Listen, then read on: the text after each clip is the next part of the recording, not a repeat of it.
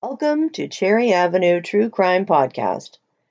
This podcast contains adult themes and is intended for mature audiences only. There is some graphic details about real crimes. Listener discretion is advised.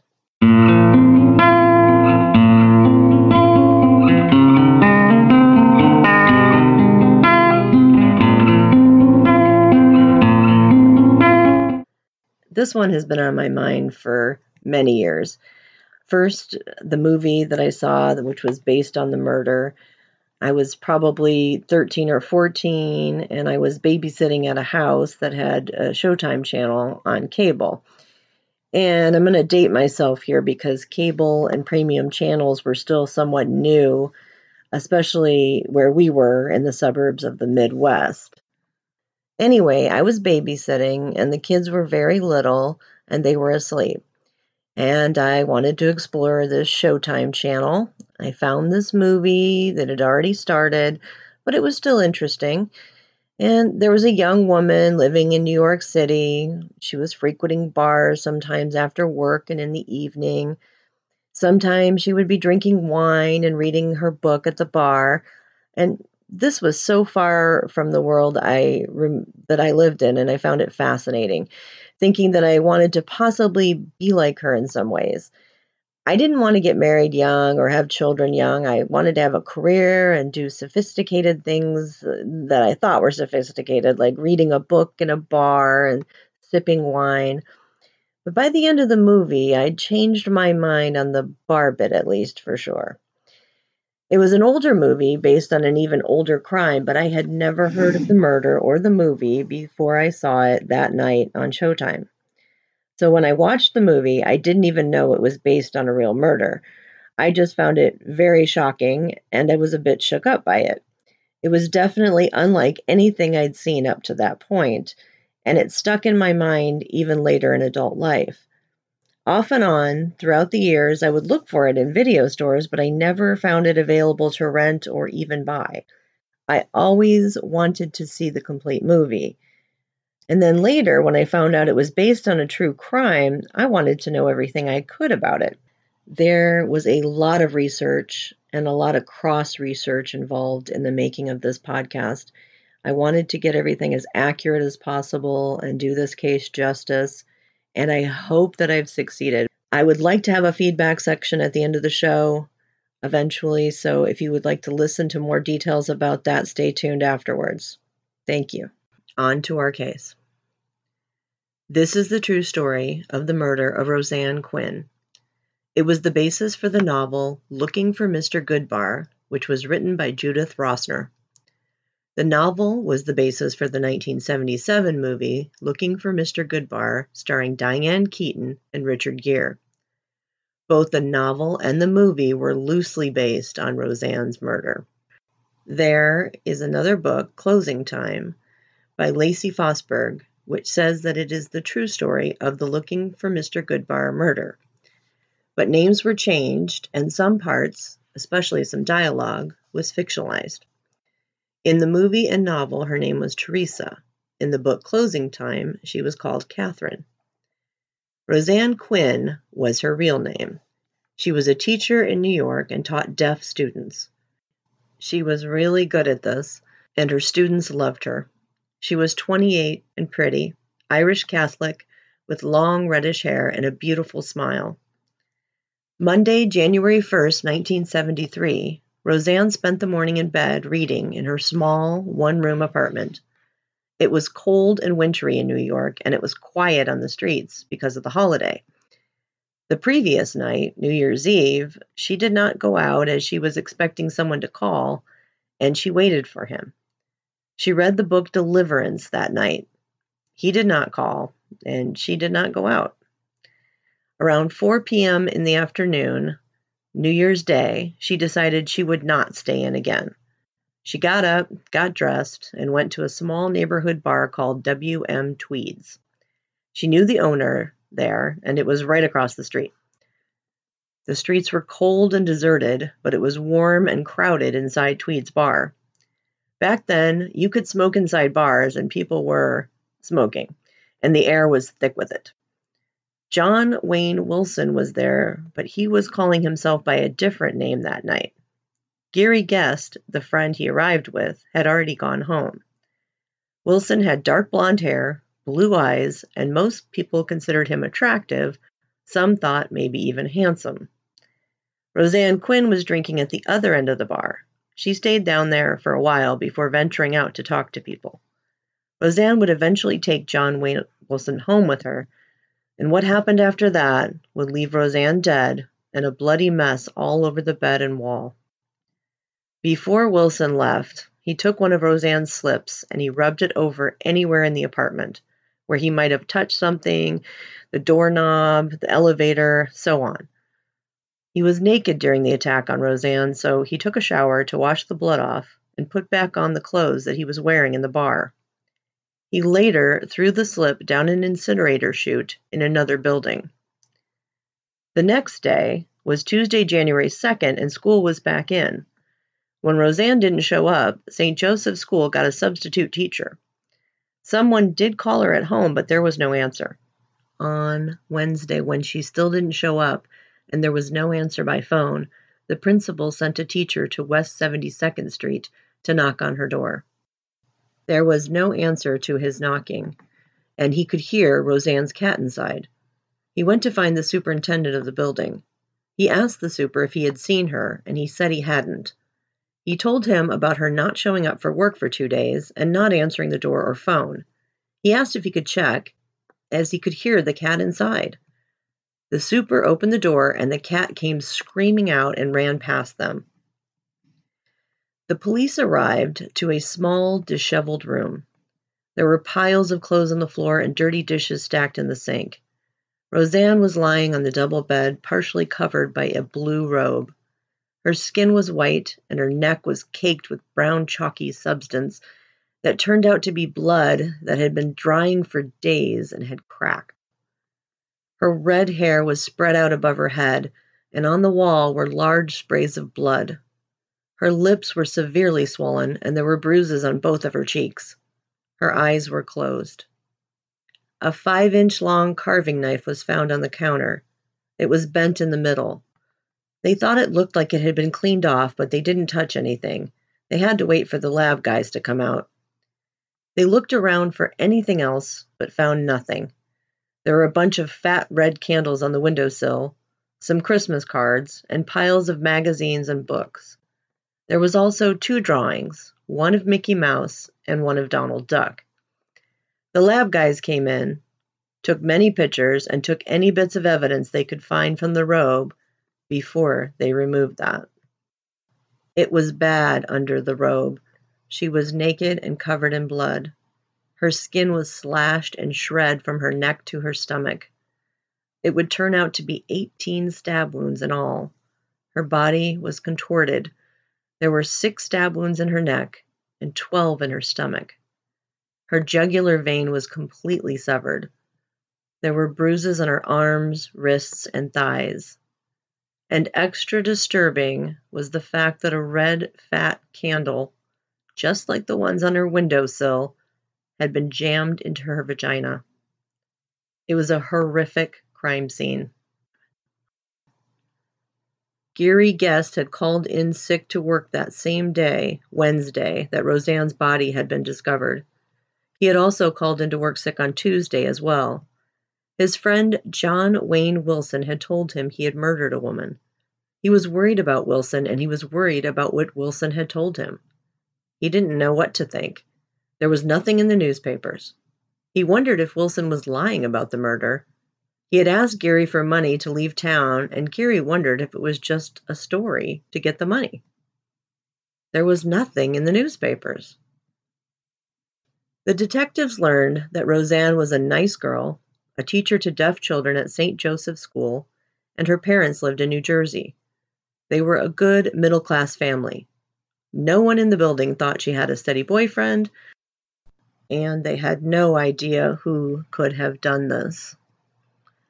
When the lab guys were done, they told them they found no fingerprints and that it looked like the apartment had been wiped down. They moved on in the investigation by talking to people at the stores and bars close to her building to see what anyone knew about Roseanne.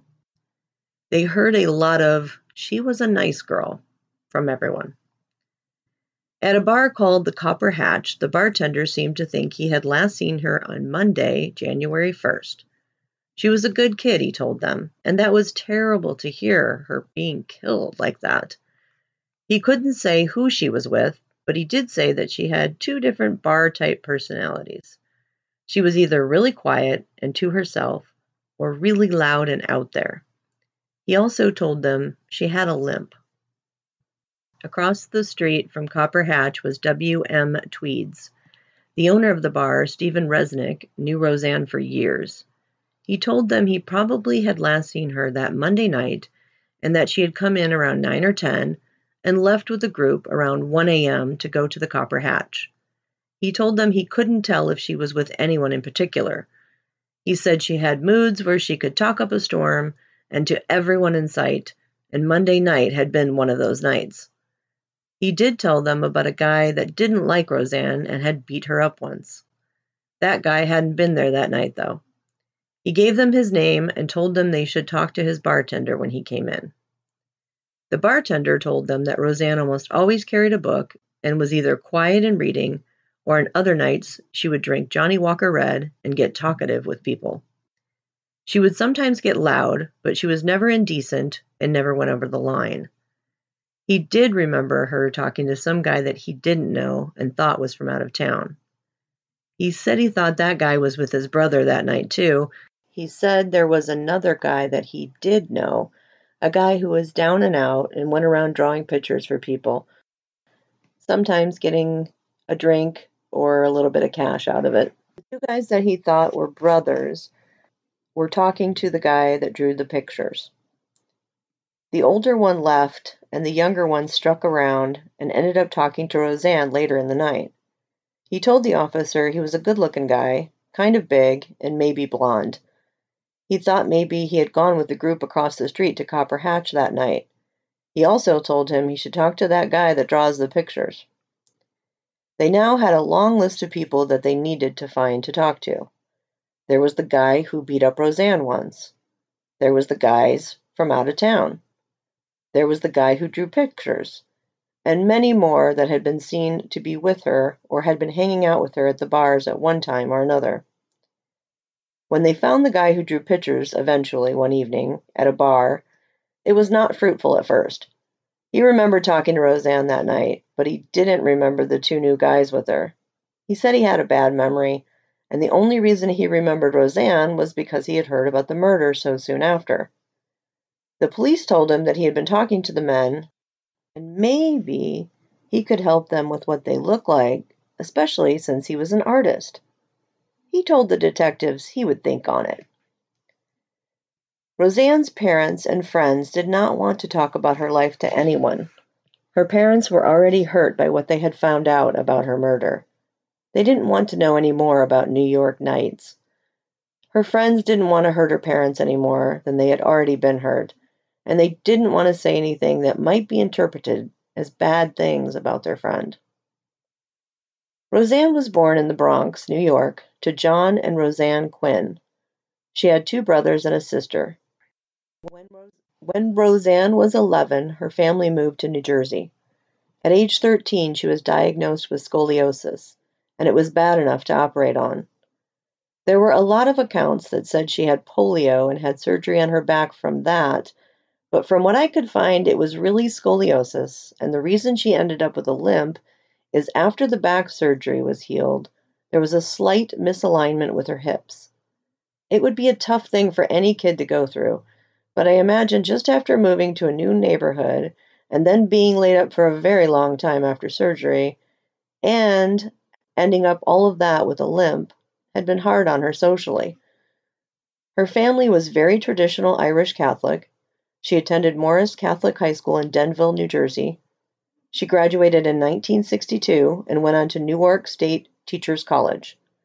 She graduated from there in 1966 and taught for 3 years in Newark, New Jersey. In 1969, she began teaching at St. Joseph's School for the Deaf in the Bronx. Her class was 8-year-olds, and she often spent extra time with her students, and the kids loved her.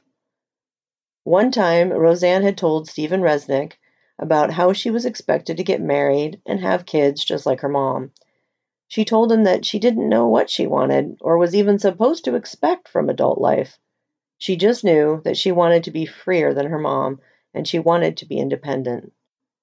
In May of 1972, she moved into the studio apartment on West 72nd Street, and she was attending night courses and working towards her master's degree. But she did spend some nights at the local bars, and she got to know people there. John Wayne Wilson was originally from Indiana. He was born November 3rd, 1949, to Lawrence Wayne Wilson and Marilyn Bassett Wilson. He was divorced from his first wife, Kathy Lux, in 1971, and they had 2 girls together in Indiana. In 1972, he married Candy Cole in Florida. He had an arrest record, and he served time in Daytona Beach, Florida for disorderly conduct and Kansas City, Missouri for larceny. In July 1972, he escaped from jail in Miami, where he was sentenced for theft and managed to get back to New York, where he made a living as a street hustler. In Lacey Fosberg's book, Closing Time, she writes about meeting the family of John Wayne Wilson and some things his mother told her about him. His mother said as a child he spent a lot of time alone in the attic or outside. Everything was normal until he was 10, his parents said, when he was hit by a car.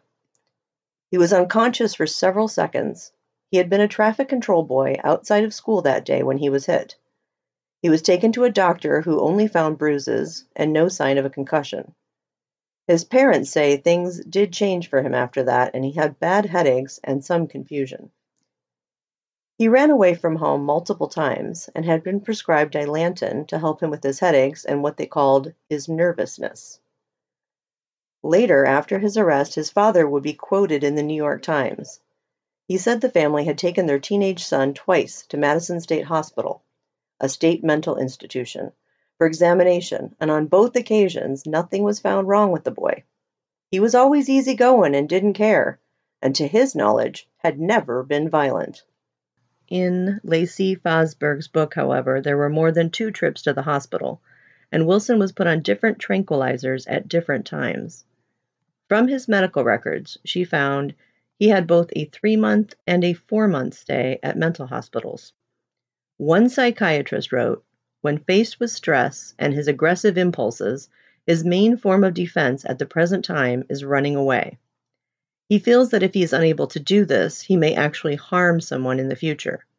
He feels unable to handle these impulses at the present time and seems to be getting progressively worse." He had ran away from home many times, but usually was back within a day or 2, and one time it was about a week. In the middle of 10th grade, however, he took all the money he had saved from working different jobs and he left. He didn't come back this time for a very long time. The Thursday after Roseanne's murder, the guy who drew pictures at the bar called the police. He asked for the detective he talked to. He had remembered some things about that night. The detective met him for coffee. His name is still unknown, but the bar artist told the detective about the 2 men that were at the bar that night. He told him that he remembered the older one more than the younger one, and that the older one had left early before Roseanne came in. The younger one had asked for him to draw some pictures. He had asked him to draw pictures of Donald Duck and Mickey Mouse. The detective knew then that he was on to something. Those drawings were found in Roseanne's apartment. Either the man had been in her apartment or he had given her the pictures to take home. Roseanne had met Stephen Resnick when she was first in New York in another area. He was working at a bar then and told her he had plans to own his own bar someday. They gradually became friends. She came to him for advice sometimes. One time, he tried to talk to her about being loud and boisterous. His point was to help her realize that she tended to dominate the conversation when she was like that. He was trying to help, but she was depressed about that and became a bit defeated. He wished he had never said anything. One night in 1967, she came into the bar he was working at, and it was a quiet night. While she and Stephen were talking, an older guy slid down the bar and sat next to Roseanne. He told Steve he wanted another. Stephen went back behind the bar to pour him a drink. A few minutes later, Roseanne suddenly shrieked. The man had taken out his penis and was rubbing it on her leg. "You goddamn son of a bitch," she yelled loudly. The man cowered back, but Roseanne reached out and slapped him hard across the face. The man put his hands up to protect his face. His penis was still dangling out of his pants. She threw her drink in his face. "You creep! What do you think you're doing?" Steve went to the man and took his arm to drag him outside. The man was whimpering like a dog and paralyzed. Roseanne reached out and slapped him hard 2 more times across the face. Then the man started to cry and suddenly ran out of the bar. Steve was worried about Roseanne. He told her she should let him handle that kind of thing. He was going to throw the guy out, but she hadn't given him a chance, and she kept hitting him. He told her the guy was sad and pathetic. Roseanne told him he got what he deserved, and she wished she could have done more. In June 1970, John Wayne Wilson was 20, and he was in New York. He met Gary Guest one night outside of a bar. At first, he just walked by, and for some reason, they both noticed each other. Wilson had been doing some street hustling to get by, but he wasn't thinking about that when he saw Gary. He wasn't sure what he saw, and neither was Gary. They ended up taking a long walk together and talking. Then they went to Gary's place and spent some intimate time together. By the end of the night, Gary was thinking he might just be in love with a man that he knew was a con artist, and Wilson thought he might be onto a good thing. Gary was 15 years older than him and successful. He had his own penthouse apartment, a closet full of nice clothes, and a healthy bank account. They became friends and met up to play pool or go to the movies. Gary usually saw Wilson 2, 3, or even 4 times a week. But sometimes a week or 2 would go by and he hadn't heard from him. When he did show up again, he would ask about it. "I had to go out of town," John Wayne Wilson said. It was matter of fact. He had to get out of town. After several months of being friends, he did let him know what he did for a living, but he didn't go into details. Now, this part is in the book Closing Time by Lacey Fosberg, and she did say some dialogue was made up for the book, but I believe this is something Gary Guest told the author. One time, Wilson asked Gary to go to the American Museum of Natural History with him. Gary asked him why he wanted to go there, and Wilson said he liked dinosaurs. While they were there, he told him a story from when he was in grade school. Wilson said a teacher wrote pterodactyl, spelling it wrong on the blackboard. She spelled it Terridactyle. He told her she spelled it wrong, and she said she hadn't. They argued about this, and she punished him for it. After school, he looked it up in a book on prehistoric animals, and he was right. It was pterodactyl, spelled P-T-E-R-O-D-A-C-T-Y-L. He told his mother about this, and she told him school teachers were uppity. They always think they're better than everyone else. Over time, John Wayne Wilson told Gary Guest more about his past. He told him about the terrible times in the institutions. Gary felt for him and wanted to help. The most important thing he felt he could do was show Wilson that he could trust him. Sometime in the early part of 1971, Wilson moved in with Gary. The idea was for him to stop the street hustling and look for a decent job. He would have the time with no pressure if he moved into Gary's place. He stayed there for a few months, but eventually became disappointed in the lack of good jobs available to him, with no diploma and no experience. One night, Wilson just packed up a suitcase and left. There was no note at all. He was just gone. In the last year or so of Roseanne's life, Steve Resnick had seen her with some boyfriends. They were around longer than the others had been, but not many of them were significant or lasting. In fact, none of them really were. She asked him his opinion on all of her boyfriends. He never really liked any of them, or at best thought they were just okay. One night, May 6, 1972, something different happened. Some said it was Roseanne's fault and she should have known better. Others said it was Freddie's fault and Roseanne was just a victim. Freddie Watson was 5'10", black, unemployed, and known to be dangerous. He had a reputation for a violent temper and he liked guns. It was a slow night, and the bartender remembered Freddie approaching Roseanne. She didn't want anything to do with him at first, but eventually let him buy her a drink. They ended up talking and even laughing. Later that night, Roseanne left on her own, but a few minutes later, Freddie followed her and went into her building.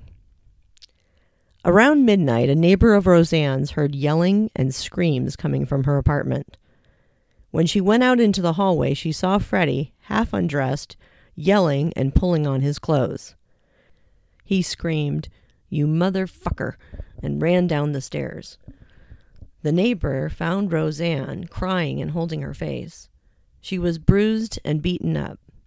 The neighbor knew who Freddie was from the neighborhood and asked Roseanne why she would bring him back to her apartment. She told her he was the worst kind, and didn't she know that? Why would she bring him here? Roseanne just kept saying she didn't know. The neighbor told her it was okay now. It was over, and she would know better now. Roseanne went to the police station the next day and reported an assault and attempted robbery. Freddie Watson was arrested, but a judge ended up dismissing the charges. The neighbors said they heard more sounds like the one that night about 2 weeks later. Roseanne didn't want their help, they decided. They said it was some sort of regular thing about every 2 weeks or so. The neighbor's boyfriend told her that he thought Roseanne wanted it this way and that she liked rough sex. John Wayne Wilson appeared back in Gary Guest's life out of the blue, as if nothing happened. He called him up and told him that he'd gotten in trouble in Florida with some robberies that he took part in, with some acquaintances that he had met there. He met his soon-to-be second wife as well while he was in Florida and told Gary all about it. He asked Gary for his help with a lawyer and with the wedding, and Gary flew down to Florida for both of those. In May, Wilson was sentenced to 1 year in jail. Wilson wrote to Gary, and at first his letters were positive about things he was looking forward to in the future. By the last week of June, the letters turned depressive. He was more and more miserable. In July, Gary got a call from Wilson. He had escaped and was calling from a phone booth. As per Closing Time, the book, Gary bought Wilson and his new wife, Candy, 2 plane tickets to New York under different names. The 3 of them stayed at Gary's for months, and things were good. But eventually Candy was pregnant, and Wilson changed and had some issues. John Wayne Wilson got a regular job because of the pregnancy, but after taxes and everything, his check was very small, and he felt very poorly. He felt like he should be doing better to be a husband and a father. Things were bad for a while, and in December he told Candy she had to go home to Miami. Candy said he told her she had to because he didn't want anything to happen to her. Soon it was Christmas time, and both Roseanne and Wilson went home for Christmas. Roseanne went to New Jersey, and no one noticed anything unusual during her stay. She told some people she hoped 1973 would be a better year. Wilson went home to Indiana thanks to Gary. He was also able to buy presents for his family with Gary's credit card. He came back to New York in time for New Year's Eve, and he and Gary went to Times Square to watch the new year come in. Roseanne spent New Year's Eve alone. She read Deliverance, the book that they had found on the side of her bed. The next day she stayed in bed and continued to read the book. She had almost finished the book when she got up to get dressed and go out. That same day, the day of the murder, around the same time Roseanne got up and got dressed to go out, John Wayne Wilson and Gary Guest went out to dinner near 72nd Street. Wilson suggested they stop for a drink after dinner. They had never been to Tweed's before. At some point that night, Gary left Tweed's and John Wayne Wilson stayed behind. At some point, Roseanne and John were introduced to each other, and they ended up talking. And at some point in the night, someone suggested they all move it over to the bar, Copper Hatch, across the street, and they all agreed it was a good idea, and ended up going. And sadly, at some point, they both left the Copper Hatch together and went to Roseanne's apartment. No one truly knows what happened after they got there. Wilson told several different but similar stories after he was arrested. And we'll get into more of that here soon. But going back to directly after the murder and Wilson giving Gary money to go to Miami, and Gary's looking in the newspapers and he's trying to find out if this is even real and if Wilson actually killed anyone. Well, the police at that point are still looking at every angle, and their number one suspect is still Freddie Watson, but they can't find him. And on Friday, it finally comes out in the papers, and Gary is able to read it and realize that all of this is true. And this was in the Daily News. Teacher slain in West Side flat. The body of an attractive young teacher who had dedicated her life to helping the handicapped was found naked, apparently raped, stabbed 18 times, and brutally beaten in her small West Side apartment, police disclosed yesterday. The victim, red-haired Roseanne Quinn, 28-year-old daughter of a New Jersey executive, was found sprawled on a convertible bed in her studio apartment at 253 West 72nd Street between Broadway and West End Avenue. Deputy Chief Medical Examiner John F. Fury, who performed the autopsy, said she had been stabbed 6 times in the stomach and 12 times in the neck. He said she had been beaten or punched severely in the face. A statuette of her likeness was found lying across her face. Although the discovery was made on Wednesday, reporters didn't learn of the murder until yesterday. Through some oversight, the homicide was not considered important enough to make the principal case sheet, which is required by the Communications Bureau for the chief inspector. Apparently, the West 83rd Street station failed to report the case. Geary read this and other newspaper accounts, and when he got a call from Wilson, he read some of them to him over the phone. The newspapers mentioned that the police were looking for 2 men seen in the bars that night with Roseanne, but no one knew who they were. Freddie Watson was still a suspect, but they did not mention him by name in the papers. Gary sent Wilson money to fly home to Indiana at his request, and Wilson went to stay with his brother. Then the article with the composite sketch came out on Sunday, January 7th. The headline was, "Police Sketch Man Sought as Link in Teacher Slaying."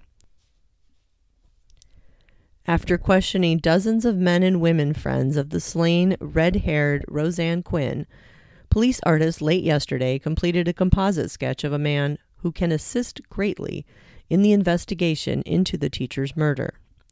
Roseanne, who was 28, was last seen New Year's Day with a mysterious escort, but Deputy Inspector Richard Nicastro would not disclose whether the composite represented her companion or a person who could possibly lead detectives to the companion. Nicastro would only say that the wanted man could shed light on the investigation. He is described as a male of white, 28 to 32 years of age, 6 feet, 165 pounds, with light brown hair that has the wet look and a light complexion, who is more Nordic than Latin. Nicastro emphasized that the man was not a suspect. The friendly, attractive Roseanne, who had dedicated her working life to teaching small, deaf children, was found naked, stabbed, and beaten to death on Wednesday in her small apartment at 253 West 72nd Street. A statuette likeness of Roseanne, sculpted by a friend, was atop her head. But Lieutenant Herman Klug, commander of the 4th District Homicide Assault Squad, said there didn't appear to be any symbolic significance in its placing.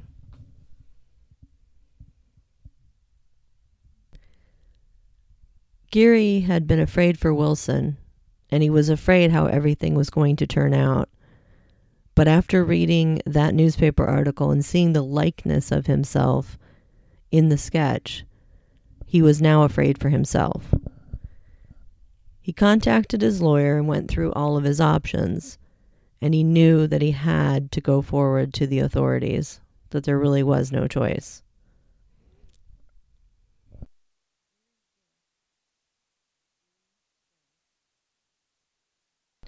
There was a lot of newspaper coverage on the arrest. Here's one example. Hoosier indicted for slaying of teacher. A 23-year-old Shelbyville, Indiana man was indicted here Wednesday by a grand jury charging him with the beating and stabbing death of a New York City schoolteacher. The grand jury indicted John Wayne Wilson with intent to kill Roseanne Quinn in her West Side apartment January 2nd by beating her with his fist and stabbing her with a knife. Miss Quinn, 28, a teacher of deaf children, was found dead of multiple stab wounds.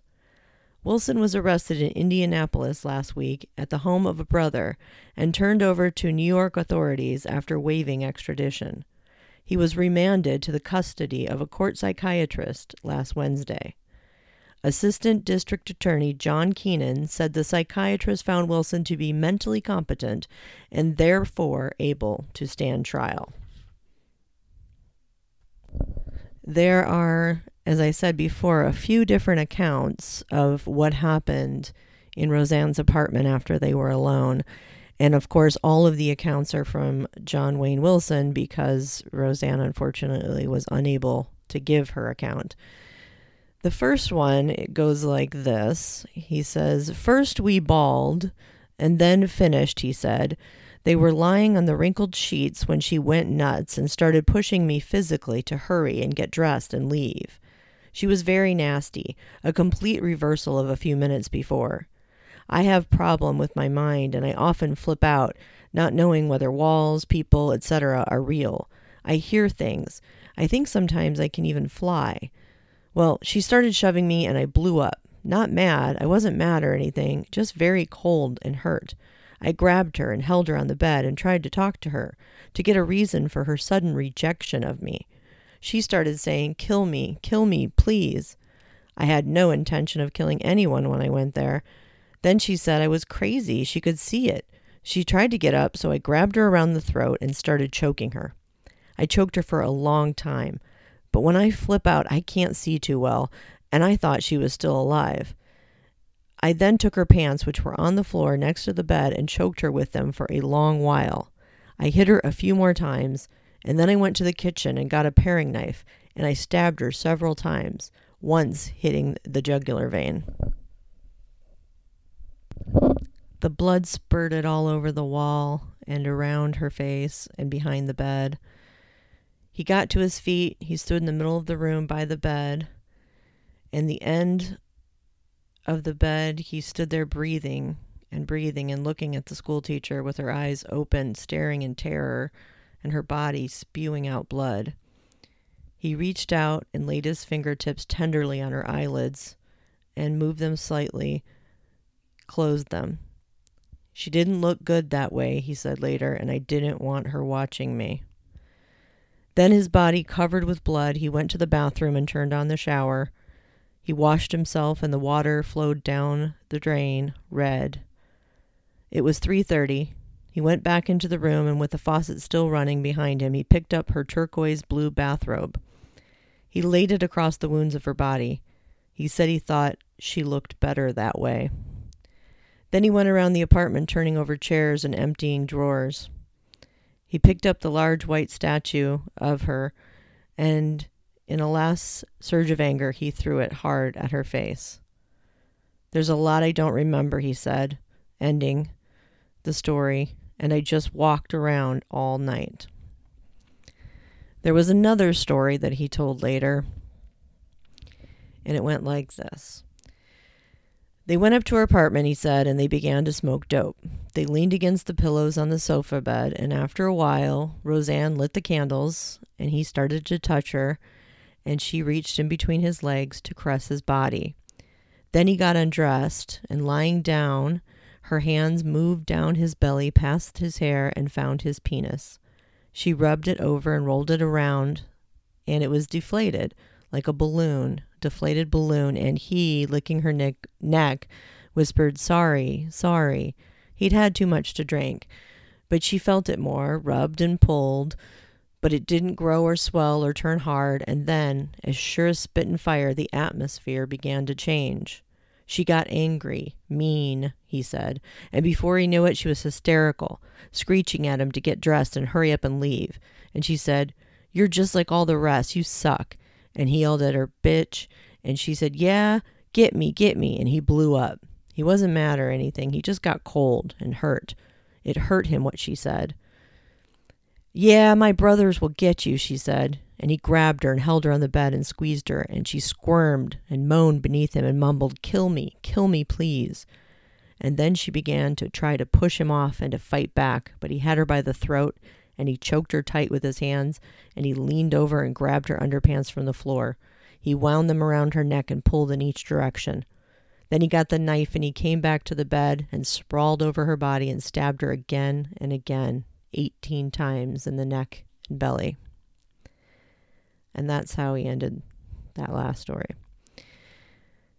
For the most part after that, he went over the same parts that he went over and over again, was that he was unable to get completely erect due to the drinking that he did that night. And she insulted him and made fun of his manhood. And he got angry and basically saw red, and he killed her. That part was consistent over and over. So you can at least imagine that part of the story probably did happen.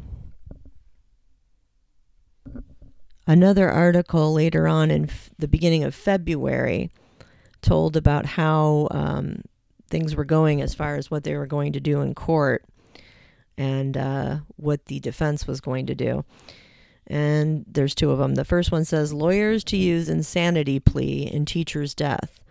The lawyers for John Wayne Wilson, accused of the murder of teacher Roseanne Quinn in her West Side apartment last January 2nd, will rely on the defense that their client was insane, according to court papers filed Thursday. In a notice filed with the state, Supreme Court Justice Gerald P. Culkin, Wilson's attorneys, and John Nicholas Inazani said their defense would rely on a section of the Penal Code which provides that the evidence of mental disease or defect excludes a person from criminal responsibility. Pretrial motions in the case are set for February 15th. Miss Quinn, 28, a teacher of deaf children, was found dead of multiple stab wounds. Wilson, 23, of Shelbyville, Indiana, was arrested in Indianapolis on a warrant after an extensive investigation that included interviews with her friends and used a composite sketch of a material witness. Wilson subsequently was indicted on the murder charge, and he is being held without bail. Another article says defense revealed. And that basically says the same thing, that they're going to rely on their defense in the section of the Penal Code which provides evidence of mental disease or defect that excludes a person from criminal responsibility. So before we move on to what happens with John Wayne Wilson after he's arrested, I just wanted to say that there was some really outstanding detective work, some outstanding police work in this case. And the murderer was a drifter, and he had no connection to Roseanne Quinn. They had just met that night. And the only person that knew about the murder besides John Wayne Wilson was his friend Gary Guest. And he thought it probably wasn't true at first. The police detectives, finding the man who frequented the nearby bars and saw Roseanne that night along with some other men, did remember the face of Gary Guest, and he helped the police artist with the drawing. But the thing is that if they hadn't talked to hundreds of people and found out who she was with that night, and no one knew who that was, they just saw them, and were able to get a drawing of one of the men, led to finding the other man who actually committed the murder, which is really some amazing police work. On January 11th, 1973, there was a picture in the New York Times of the police commissioner, Patrick V. Murphy, and he was praising the 13 detectives for their outstanding detective work in a case that he said had generated a lot of fear and concern throughout the city. There was no information at the start, and they had to literally interview literally hundreds of people. John Wayne Wilson was supposed to have a neurological examination to determine if he had ever suffered brain damage as a child. And on April 19th, he was taken to Bellevue Hospital for this. He stayed there for something like 16 days in late April and on into early May, and the neurologist failed to appear, and the tests were never administered, and the doctors didn't come. On May 4th, his bed was needed for another patient, and he was taken back on the Green Prison bus. And the next thing he knew, he was back in the Tombs. And even though he wasn't supposed to be there, it was too crowded in the psychiatric ward on the 10th floor where he was supposed to go. So instead, contrary to orders, he was put in a regular cell on the 4th floor. And here he had some problems, and so it goes that he was telling a guard that he was going to commit suicide, or he wanted to commit suicide or something to that effect. And the guard said, "Oh yeah, do you want me to bring you some sheets?" And the guard stalked off. He returned a few minutes later with a pile of sheets and threw them into his cell. And not long afterward, at 12:15 in the afternoon, John Wayne Wilson tossed one of the sheets over a ceiling bar in the cell, and his other inmates yelled, trying to alert the guard down the hall. He tied a noose around his neck, and he stepped off the bed. And he hung himself on May 5th, 1973. There was an article in the newspaper, "Accused Slayer Takes Own Life in Prison Cell." A Miami man charged with brutal New Year's Eve slaying of a young teacher hanged himself Saturday afternoon in his cell in the Manhattan House of Detention. A spokesman for the Department of Corrections said John Wayne Wilson, 23, was found hanging from a knotted sheet in his cell around 12:40 p.m. He said that Wilson had only been returned to the prison Friday after undergoing mental competency and neurological tests at Bellevue Hospital. Wilson was charged with the murder of Roseanne Quinn last December 31st in her West Side Manhattan apartment where she lived alone. She was bludgeoned to death with a small statue of herself. Wilson was the 6th inmate to commit suicide in a city correctional facility this year. And as you can tell from that article, some of the things are wrong in there. She was obviously, the murder happened January 1st into January 2nd.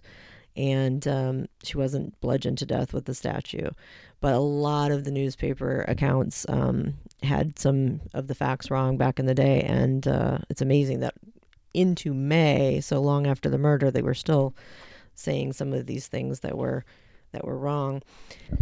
After John Wayne Wilson took his own life, there was a big outcry about the fact that he wasn't properly supervised and that they basically let it happen. And apparently there had been some other suicides as well before his. So there was a lot of coverage on this and a lot of outcry. On June 22nd, in the Daily News, they were saying something about that. They said, although a prompt psychiatric evaluation was important, the board said, the new attorneys managed to arrange an interview by a private psychiatrist no earlier than March 3rd. Eventually, they also got a court order for a neurological evaluation, but did not press hard enough for early tests, the board charged. During Wilson's 16-day stay at Bellevue in late April and early May, the neurologist failed to appear. Supreme Court Justice Arnold Freeman, who had ordered the Bellevue tests, displayed a lack of judicial concern by failing to check up to see if the evaluations were being carried out, the board's report said. Although prison doctors had earlier diagnosed him as a schizophrenic and suicidal, he was not placed in the mental observation ward, which was overcrowded. Instead, he was put in an inadequately watched cell where he was found hanged the next day, according to the report. On May 9th, 1973, there was a newspaper article from Indiana. Writes Thursday for teacher's alleged killer. A young Shelbyville father charged in New York City with with the New Year's Day bludgeon death of a schoolteacher, was found dead in his New York City detention cell over the weekend. New York police listed the death of John Wayne Wilson, 23, whose residence here was listed as 226 West Locust Street, as suicide. New York City sources and local reports said Mr. Wilson hanged himself in his jail cell. His body was found Saturday. Mr. Wilson was charged in New York in the beating and stabbing death of Roseanne Quinn, 28, a teacher of deaf children for the past 3 years at the 102-year-old St. Joseph's School in New York. New York police said they had evidence that linked Mr. Wilson to the case. He was arrested at his brother's apartment in Indianapolis by Indianapolis police and New York City police, taken to New York Detention Center a short time later, and had been there ever since, awaiting trial. Miss Quinn's body was found in her apartment January 2nd, the report said, and had been dead about 24 hours and had been stabbed 14 to 18 times. Mr. Wilson was unemployed. Born here November 3rd, 1949, Mr. Wilson was the son of Wayne and Marilyn Bassett Wilson. His parents survive here along with his wife, the former Candy Cole, of Miami, Florida, 2 children, Lori Ann and Amy Jo Wilson of Shelbyville, a grandmother, Mrs. Gertrude Wilson of Moscow, and 3 brothers and sisters, Maurice, Terry Sue, and Judy Lynn Wilson, all of Shelbyville. Mr. Wilson was a member of the Calvary Baptist Church. It's a really, truly tragic story for both of them, I think. Obviously, it's horrible what he did to Roseanne, but his story is very tragic as well. I wish there was more about Roseanne to tell you. Unfortunately, nobody really that was close to her wanted to talk too much in any of the press or the books. So we've gleaned as much as we possibly can on her. Like I said, I would love to start a feedback section at the end of each episode. I'd love for you guys to send a message and let me know if you have any thoughts or feelings on any of the episodes or the cases, if you know anything additional about the cases, case suggestions for the future, anything like that. I'm very interested. There'll be a contact thing on my website, and there'll be a message area on the Facebook website or the Facebook page. And as we are approaching Christmas here, I wish you all a very Merry Christmas, Happy Hanukkah, or whatever you choose to celebrate. I wish you happy holidays and definitely a Happy New Year. I am working towards a goal of getting out a new episode each and every week sometime in the new year. You can find me, as I said, on the website, Cherry Avenue True Crime Podcast, or on Facebook under Cherry Avenue True Crime Podcast. And I'm also on Patreon if you wish to support the podcast at Patreon/Cherry Avenue True Crime Podcast.